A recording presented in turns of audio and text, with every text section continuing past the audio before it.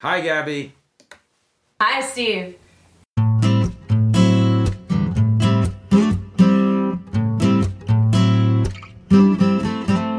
So, I'm very happy to have with me today Gabby of Go Natural English because very often we talk about learning languages other than English, although English, of course, is the language that is the most widely studied in the world. And in fact, many of my viewers, I know many of you out there, that you like to listen to me speak English. You can even import from YouTube, study it on link if you want, and it's just content for learning English. But I want to, because Gabby, in fact, I'll let Gabby introduce herself and then I have some questions. Perfect. Well, it's a pleasure to be here. Thank you so much for having me. And I love your channel. I love how you help people to learn all languages. And yes, Go Natural English is to help people learn English specifically, although we talk about language learning in general as well. So Go Natural English is a YouTube channel and a website and a premium course that I started in 2011, so several years ago, when I was teaching English in Japan in an American corporation in Japan, just after I'd finished my master's in TESOL. And it came out of my desire to help my students learn more. They were having some problems learning from old textbooks and kind of old teaching methods, and I wanted to help them more with the conversational English that they want and need for work. Mm-hmm. And you have quite a large number of subscribers, I believe. Oh, yes, almost 2 million. Wow. Almost. So wow. If you want to come over and subscribe and help us get there, that would be Please great. Do so. We will leave a link in the description box. And Thank you so you much. may be aware that I like having these discussions with these language entrepreneurs who are helping people, via the internet to learn languages in ways that are different from the more traditional ways of learning languages. So, English. Now, people learning other languages, typically they're attracted by the culture, Korean drama, or, they want to travel to South America or Italy or, Japan or anime. But English is more like it's a need. Like people need English. They have to have English if they want to go to school in North America or England or something, or for their job.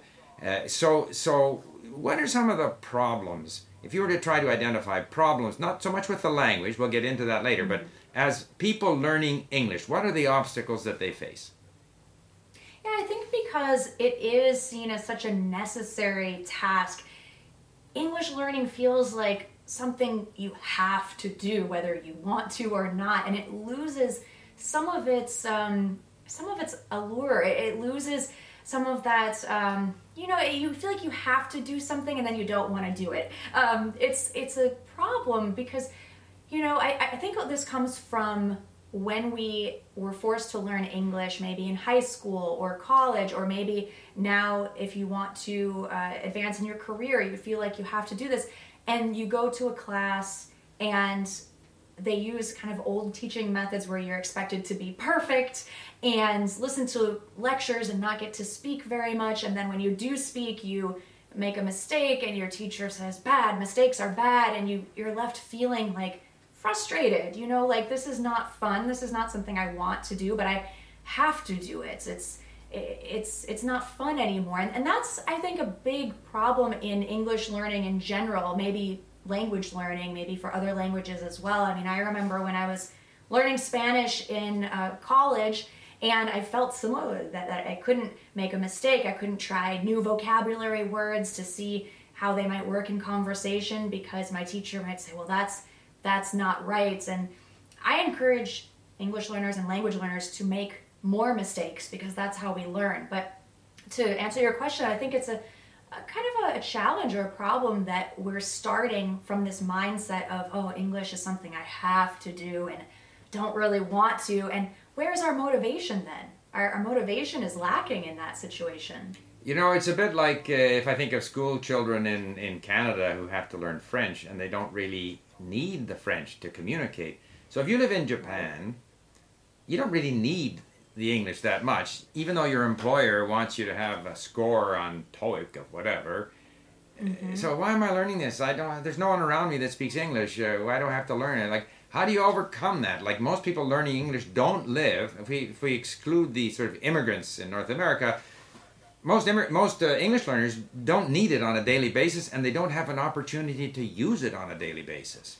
They might be in Brazil, they might be in Russia or somewhere, China, Korea. How do you overcome that? It's very frustrating because you don't need it on a daily basis and you don't hear it on a daily basis, but when you do need it, like in a business meeting or an interview, it's really important and it's so high pressure. So how do you overcome that? So a lot of it is mindset, because we've developed kind of a negative mindset around English, that mistakes are bad and I'll never be good at English. I can't speak English, this kind of mindset. A lot of English learners start a conversation saying, hi, my name is Gabby and my English is very poor, for example. And this is a very negative way to think about your skills, to think about English. And so the number one step, even though it may seem kind of silly, but the number one step is to break that mindset and decide, I can speak English. I will be a fluent English speaker. And yes, I'm deciding right now that this is my identity. I am an English speaker. Mm-hmm. Maybe I don't speak perfect English, but we don't need to tell people that. And we also don't need to focus on that. Instead, we can think, every day I'm improving a little bit. And that is how we start with a positive mindset. Of course, now after we change our mindset and start thinking more positively, then we can talk more about language acquisition. But the first step, so important and often overlooked, is your mindset and deciding, yes, I can speak English. And I think listening comprehension is extremely important, obviously. Mm-hmm. And in that regard, I should point out that I watched some of your videos, and you speak very, very clearly. And I try to speak clearly here. Obviously, not every native speaker speaks clearly. And eventually we have to get used to understanding people who don't speak so clearly.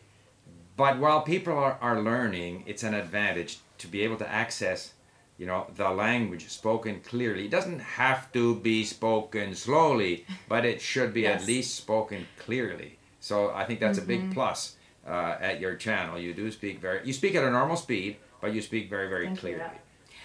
I'm glad you said that, because a lot of people ask me in the comments, are you speaking slowly? Is this normal? So I'm speaking clearly. I'm speaking in a professional way that I might make a presentation in. No, I'm not speaking in a super fast way I might with someone I'm very close to, like when I'm hanging out with my friends and joking around. But yeah, it is normal. So I'm glad you said that. Yeah, no, that's good. Before we go to the sort of specific difficulties of the English language, and they are many, starting with the spelling, but are there any particular tips? Okay, have a positive attitude, believe you can do it. These are things that I say quite often, and I totally agree with. It's amazing how the brain, our emotional state can influence our success. But are there specific tricks or tips that you like to give your English learners? Yes, so I have a 5-step process. The first step is to decide that you can, the mindset. And then the second is to make sure you're getting a lot of input, meaning you are consuming English, you're listening to English, you're watching shows with English, maybe you're watching this interview in English, for example. It could be a number of different things, but make sure that you have input, and it should be at an appropriate level. So if you're an intermediate English learner, it's fine to start listening to native speaker content. After listening, we want to copy what we're hearing and use it. So practice and really do this as soon as you can. So not necessarily speaking quickly, but as soon as you start listening to more English, start saying what you're hearing out loud. It's called shadowing. So you can select a phrase that you like and start repeating that to yourself. You don't need to have another person in front of you to start speaking. You can just talk to yourself. So practice. Okay, so we have the mindset, we have the input, we have practice. The fourth step is it is important to get feedback on your English. This could be talking to someone else and seeing if they understand you. And, if you see this glazed over look in their eyes like I have no idea what you're saying, well, okay, then you go from there. It could be, even talking to something electronic like Siri or Google Voice or something, see if it understands you in English. It could be working with a teacher or a tutor and getting feedback and corrections. That is really important to see where you're making mistakes. I will mention also you could record yourself. I get really excited about this step. There's a lot of ways to get feedback, listening to yourself on your recording. The fifth step is repeat all of the previous steps. So it's important with your mindset. Every day, remind yourself, I can do this. It's not something you just do once. It's really important to continue and repeat this whole process. Mm-hmm. I agree with you too about hearing yourself, because I think a lot of our mistakes, we find them ourselves. In a way, we don't need to have them pointed out. If we listen to ourselves, we'll see where we make mistakes. Every time I make a video in another language and I watch that video, I see my mistakes. Not that I will then correct them, unfortunately. I'm condemned to make that same mistake a few more times before I manage to avoid it. Okay, let's talk a bit about English. What are the big problems? What, if people come to you and say, look, I'm having trouble with this aspect of English or that aspect of English, is there a sort of a list of the most common problems people have with English? Yeah, I get a lot of the same questions over and over. So one that's really interesting is about the TH sound in English, which I thought it was just in English, but I guess it's in some other languages. But you have two TH sounds, the th and the th, and a lot of English learners ask me about how to make this sound, or they say it's very difficult to make this sound. But it's interesting that this is a question I get asked a lot, because it's not necessarily super important to make this sound perfectly in order to be understood. So it's kind of a nice thing to have in your toolbox to sound more like a native speaker, but it's not the most important thing. Another question I get asked a lot is, how can I make longer sentences, more complex sentences? And I guess we're thinking, okay, this means I'm more advanced if I can make long sentences, but it's, again, not necessarily a good thing, because sometimes when you have these long, drawn-out, run-on sentences, it's not clear at all what you're saying, right? It's kind of funny. It's not necessarily better communication to make a longer sentence. Yeah, no, those are both and it's because writing is a great way to start outputting, and it's obviously easier to make shorter sentences. And I think people tend to overuse the sort of and or whatever connector, and they end up with a great long sentence, and they'd be better off each little thought, stop, start in the sentence, stop. It's better from every point of view. So that's good. So English is a little different from learning these other languages, because it's perceived as more of a necessity rather than a romantic adventure. And you're there to help people, so we're leaving a link in the description box.